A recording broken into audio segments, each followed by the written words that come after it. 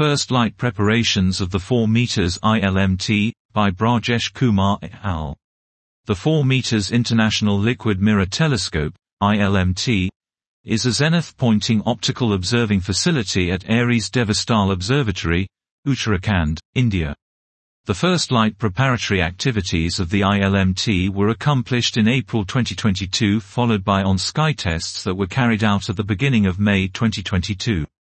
This telescope will perform a multi-band optical, SDSSG, R, and I, imaging of a narrow strip, 22, of sky utilizing the time-delayed integration technique.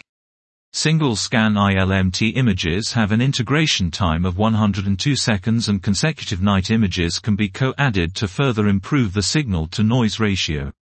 An image subtraction technique will also be applied to the nightly recorded observations in order to detect transients, objects exhibiting variations in flux or position.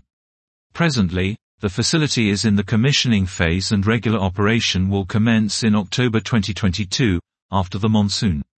This paper presents a discussion of the main preparation activities before first light, along with preliminary results obtained.